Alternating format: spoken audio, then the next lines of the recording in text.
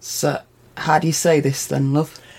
Well, I've always said it as Heucuva. Could be Heucuva. Heucuva? Heucuva. Heucuva.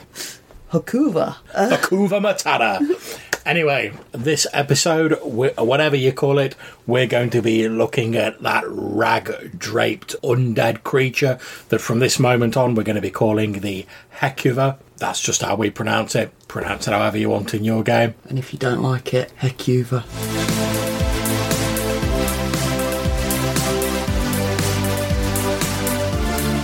Okay, so as we said, as per the result of a poll, we're going to be looking at the Heucuva, which appeared first in the Fiend Folio, which is the book we're working through at the moment. So, love, what does the Fiend Folio tell us about him? Well, it's got a quarter of the A4 page, and about a third of that is taken up by the stat block and the picture. Yeah, I can see here there only appears to be like a few sentences of actual write-up about it. But there is actually quite a lot of promising monster in there, so I can see like how it's grown from this. Okay. So it's an undead spirit, looks like a skeleton in robes. It's treated as a white as far as cleric undead magic goes. Also like turning and whatnot. Yeah. It's resistant to mind influencing spells. It can polymorph itself 3 times a day, and then it has this ability where its touch inflicts damage and gives you a saving throw against poison, or you get a gribbly disease. That's it. That's everything. Okay. So, the Heucuva would also appear in the second ed AD&D monster manual. So I'm going to talk a little bit about that. We get a nice picture here of a sort of undead with its hands held out menacingly, very skeletal looking, wearing almost sort of like monkish, and I mean like the traditional friar style monk rather than the sort of fists of flying fury D&D monk. In these sort of like ragged robes, it's described as an undead spirit similar in appearance to a skeleton, but more dangerous and difficult to dispel. Appears to be a humanoid skeleton of normal size. The bones are covered by a robe that is little more than tattered rags. It attacks by swiping victims with its hands. It's described as having sharp finger bones that can tear into wood.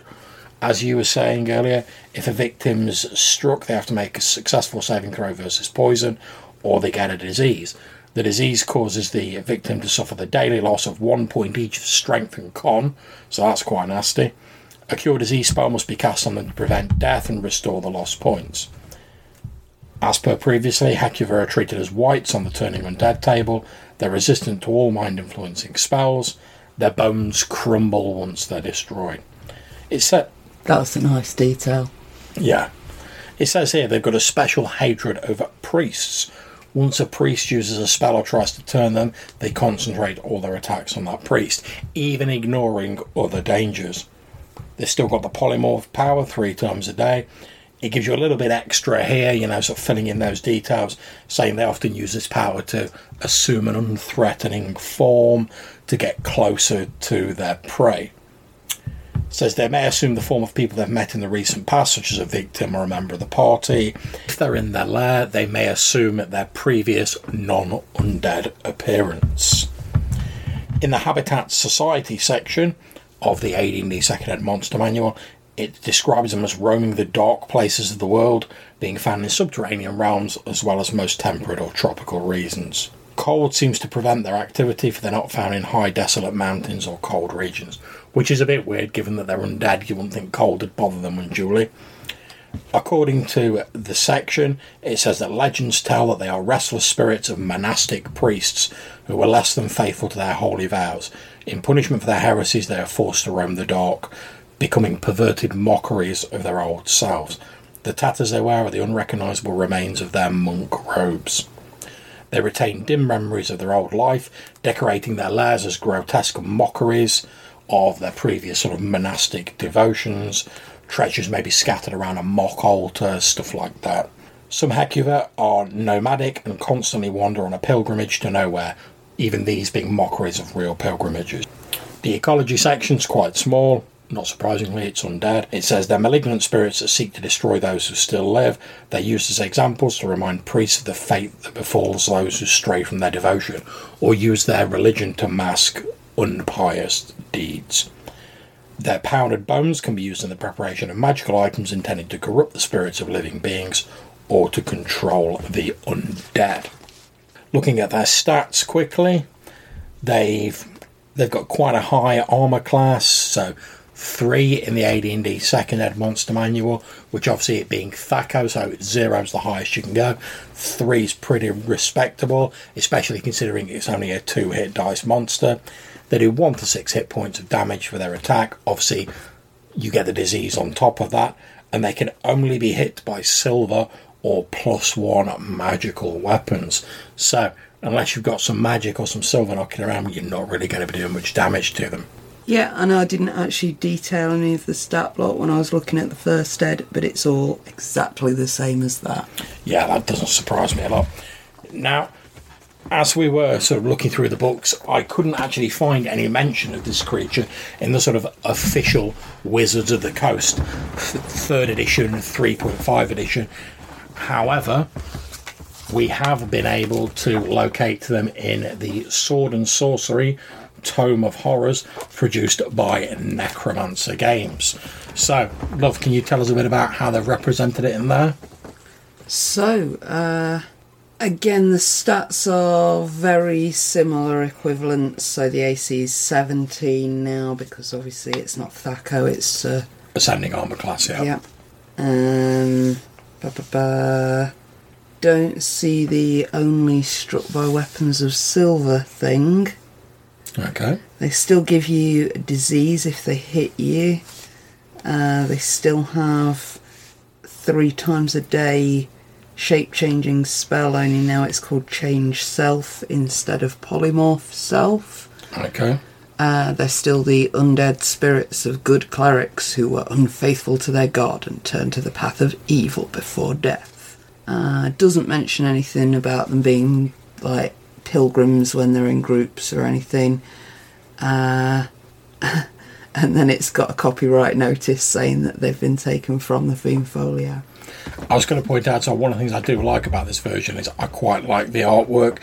It's a little bit more on the sort of cartoony side of life, but it still looks very striking to me. Yeah, there's something very the early Addams Family comics. Yeah. He looks like he could be at one of the Addams Family parties and fit right in. And it's quite nice. It's not too overly complex, I feel like some of the later arts become.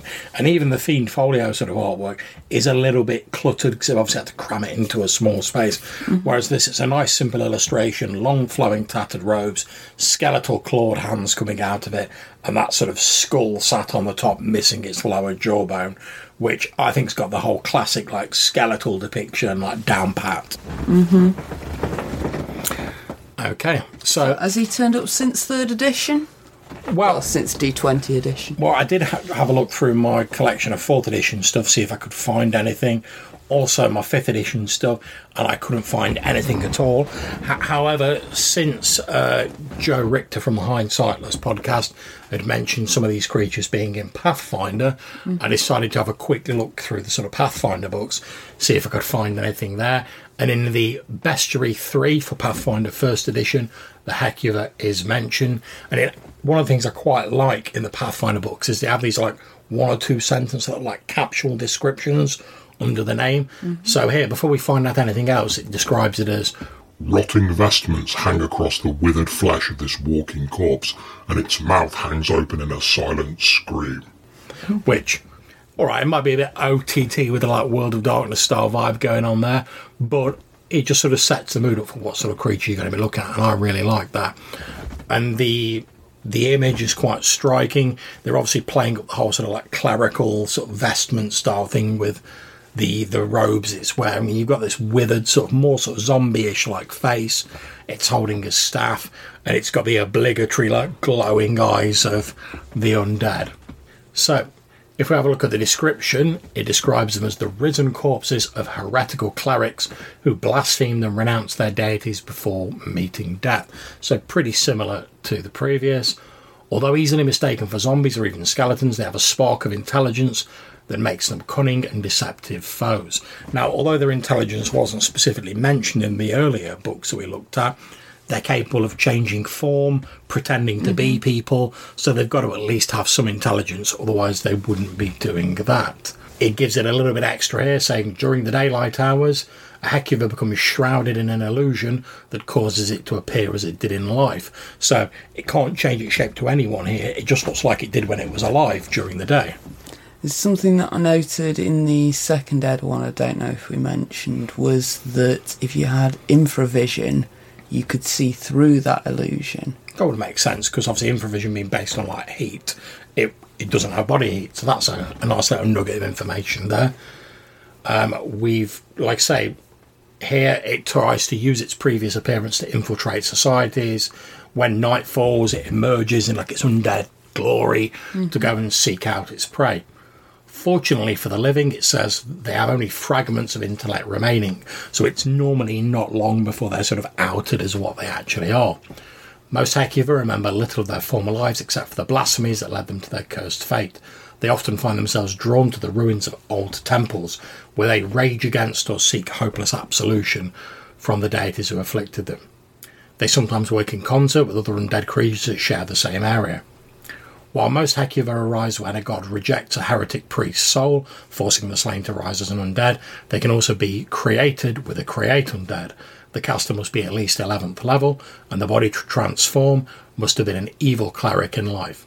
The spell can be used to create a Heucuva using the body of a non-evil cleric, but doing so requires you to make like a test. So, fairly similar there. I mean, if we look at the stats, it's got a fairly respectable AC again.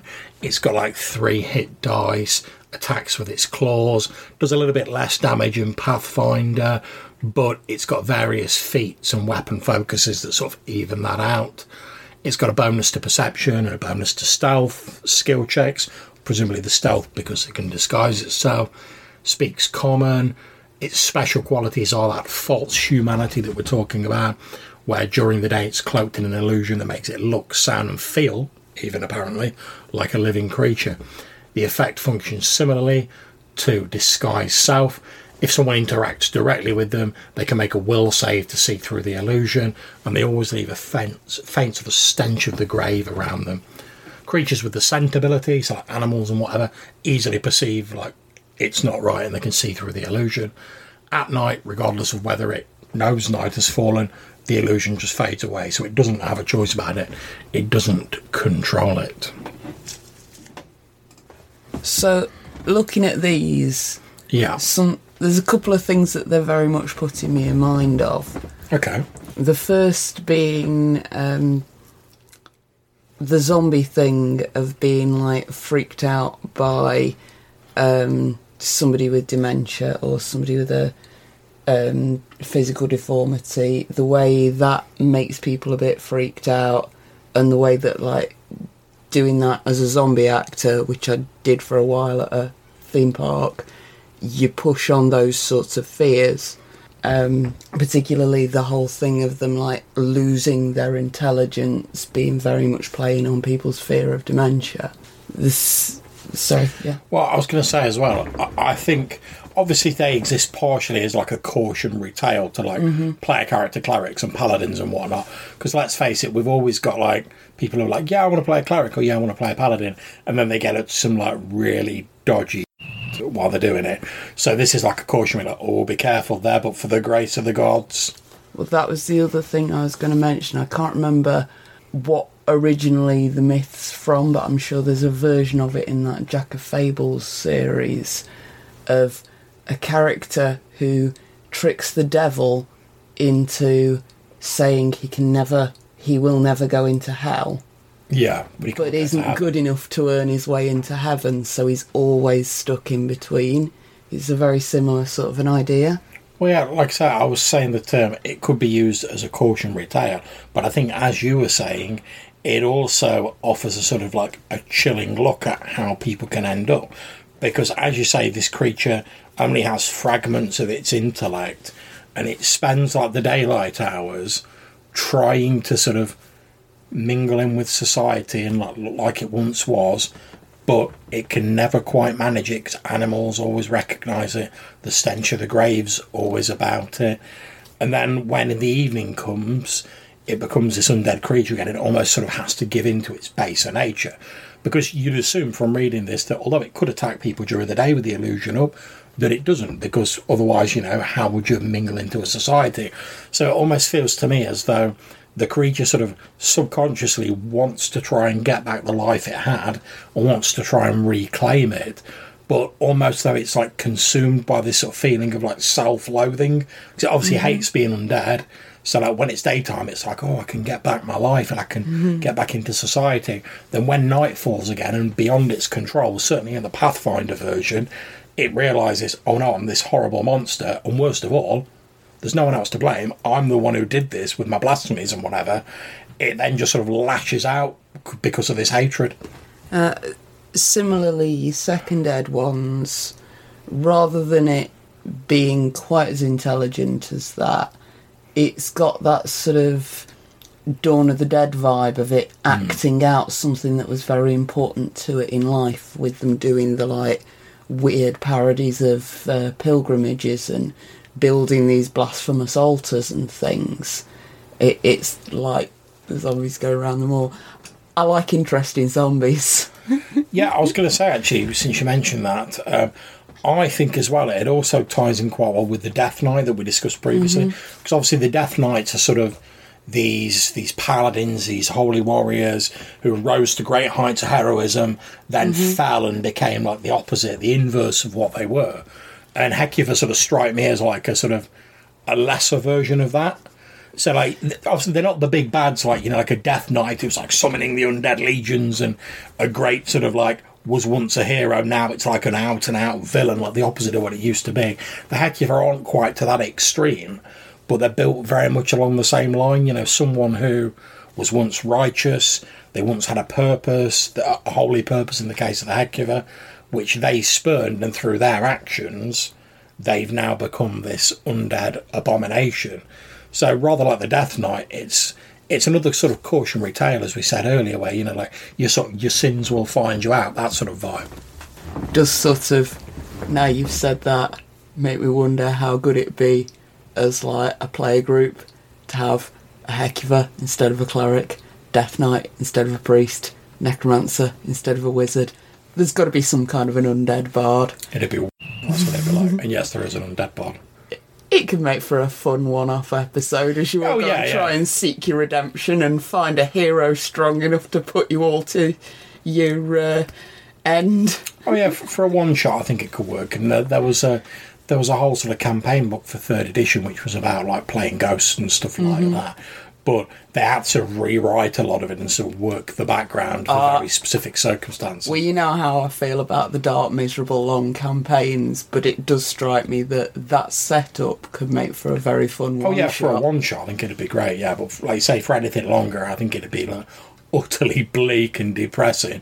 And whilst, don't get me wrong, I love my World of Darkness games and my sort of angsty, like, sort of horror games, it's not really, for me personally, it's not really what I go for when I want to play D&D or something, like, if I wanted to play like a dark, depressing horror where I'm the monster, I think there's games that do that better than D&D. Don't shoot me, D&D people. Another good way to use it might be as a sort of a grey area NPC.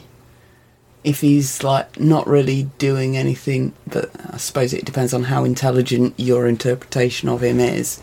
But if he's not really doing anything that's hurting the player group at the moment, he could be a very good source of information because he's been around for so long. One of the things that strikes me as interesting is what this creature potentially says about the deities in your campaign world. Because it says that like you can make one of them out of a body of an evil cleric, but it doesn't have to be the body of an evil cleric, it's just more difficult. And it also doesn't say that the ones that arise naturally are always evil clerics. They're just someone who sort of blasphemed and went against their sort of clerical whatnots. I think that depends on which book you're looking at, but... Okay. Well, what you're looking at, what I was going to say is, let's assume that a good priest blasphemes against his vows. No, you're right. It does say legends say they come from here. It doesn't say specifically. So let's say in our hypothetical situation, a good priest blasphemes against his vows, commits some horrible acts or whatever, and when he dies, he's raised up as one of these Heucuvas. Now, the way it's portrayed in the book so far is that it's like the gods basically sort of cursing them. Oh, you have blasphemed, so now you will rise as one of these Heucuvas. Now, if you're originally a good cleric before you fell, presumably it's a good god who's cursing you to become a Heucuva. But if a good deity is cursing you to become a Heucuva, knowing that, oh yeah, I'm going to curse you to become a Heucuva, that'll teach you, what about all the people that the Heucuva's going to kill? What did they do wrong? This is not a question to ask someone who doesn't really like organised religion. Well, no, but what I'm saying is, I mean, obviously... It does say a lot about your gods when they allow suffering like that. And I mean, obviously, you don't have to get into this if you don't want to in your D&D game. That's absolutely fine. But much as in mythology, like look at that, the classical Greco-Roman mythology, you look, even though the gods are supposed to be like guarding humanity and doing this, that and the other, you look at a lot of the stories and you're like, oh, they're being fucking heads. Yep. And they do some horrible shit to humans just in the name of their amusement. This seems, the Heucuva seems very much to me to suggest that the gods that are causing these creatures to rise might be of the same vein. Because if a god's like, oh, do you know what? It's not important about those like 50 plus people that the Heucuva's going to kill when I raise it. It's more important that I punish this cleric for all humanity. You've got to start asking yourselves, I know gods operate on a different scale, but you've got to start asking yourself, is their morality so entirely alien to like their worshippers? Well, their justification of it is that all those people that the Heucuva just killed, they put them in heaven, and that was where they wanted to be. So that's a good thing, even though they're smeared across the landscape. And don't get me wrong, I don't deny that the whole like getting to heaven and whatever from your god is like great, but it's just that little stop at being like murdered horribly and painfully along the way by like an undead monster that sort of like is a bit of a sticking point for me, because I don't know. I've never been murdered by an undead creature. I would imagine though that it's fairly traumatic. And if we know one thing, ghosts, zombies, all manner of types of undead, a lot of them arise naturally when someone dies a traumatic death. So let's say your Heucuva kills 100 people before it's destroyed. Let's say 10% of those have such a traumatic death they come back as a ghost or other type of undead. How many people do those undead go on to kill? Do any of them come back as undead? You see what I mean? It just could continue escalating. And that's all because one like God, rather than just being like, oh, you blasphemed, I'm sending your soul to hell or whatever, is that, oh, you blasphemed, I think the punishment for you is going to be becoming an undead killing machine.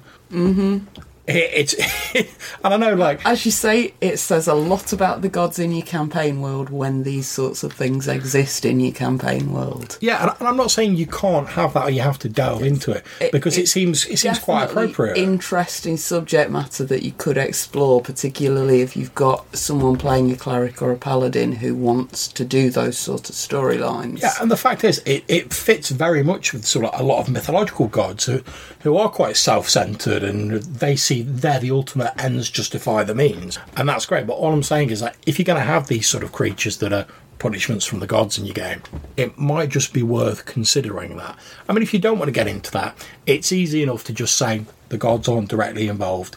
It's just something that happens. It's their own sort of weight of their own sins that causes it. The gods don't have a direct handle on it. But if they do, it's just worth considering, like, what's going through like your deity's mind when they do that?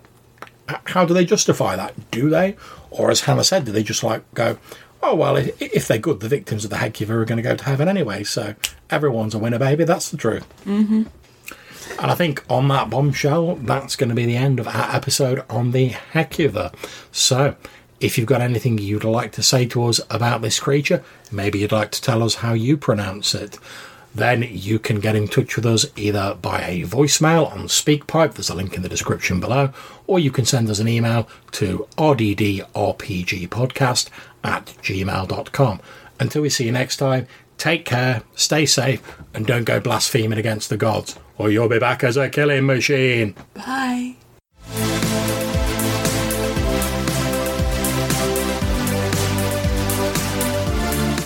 If they're in their lair, they may assume they're all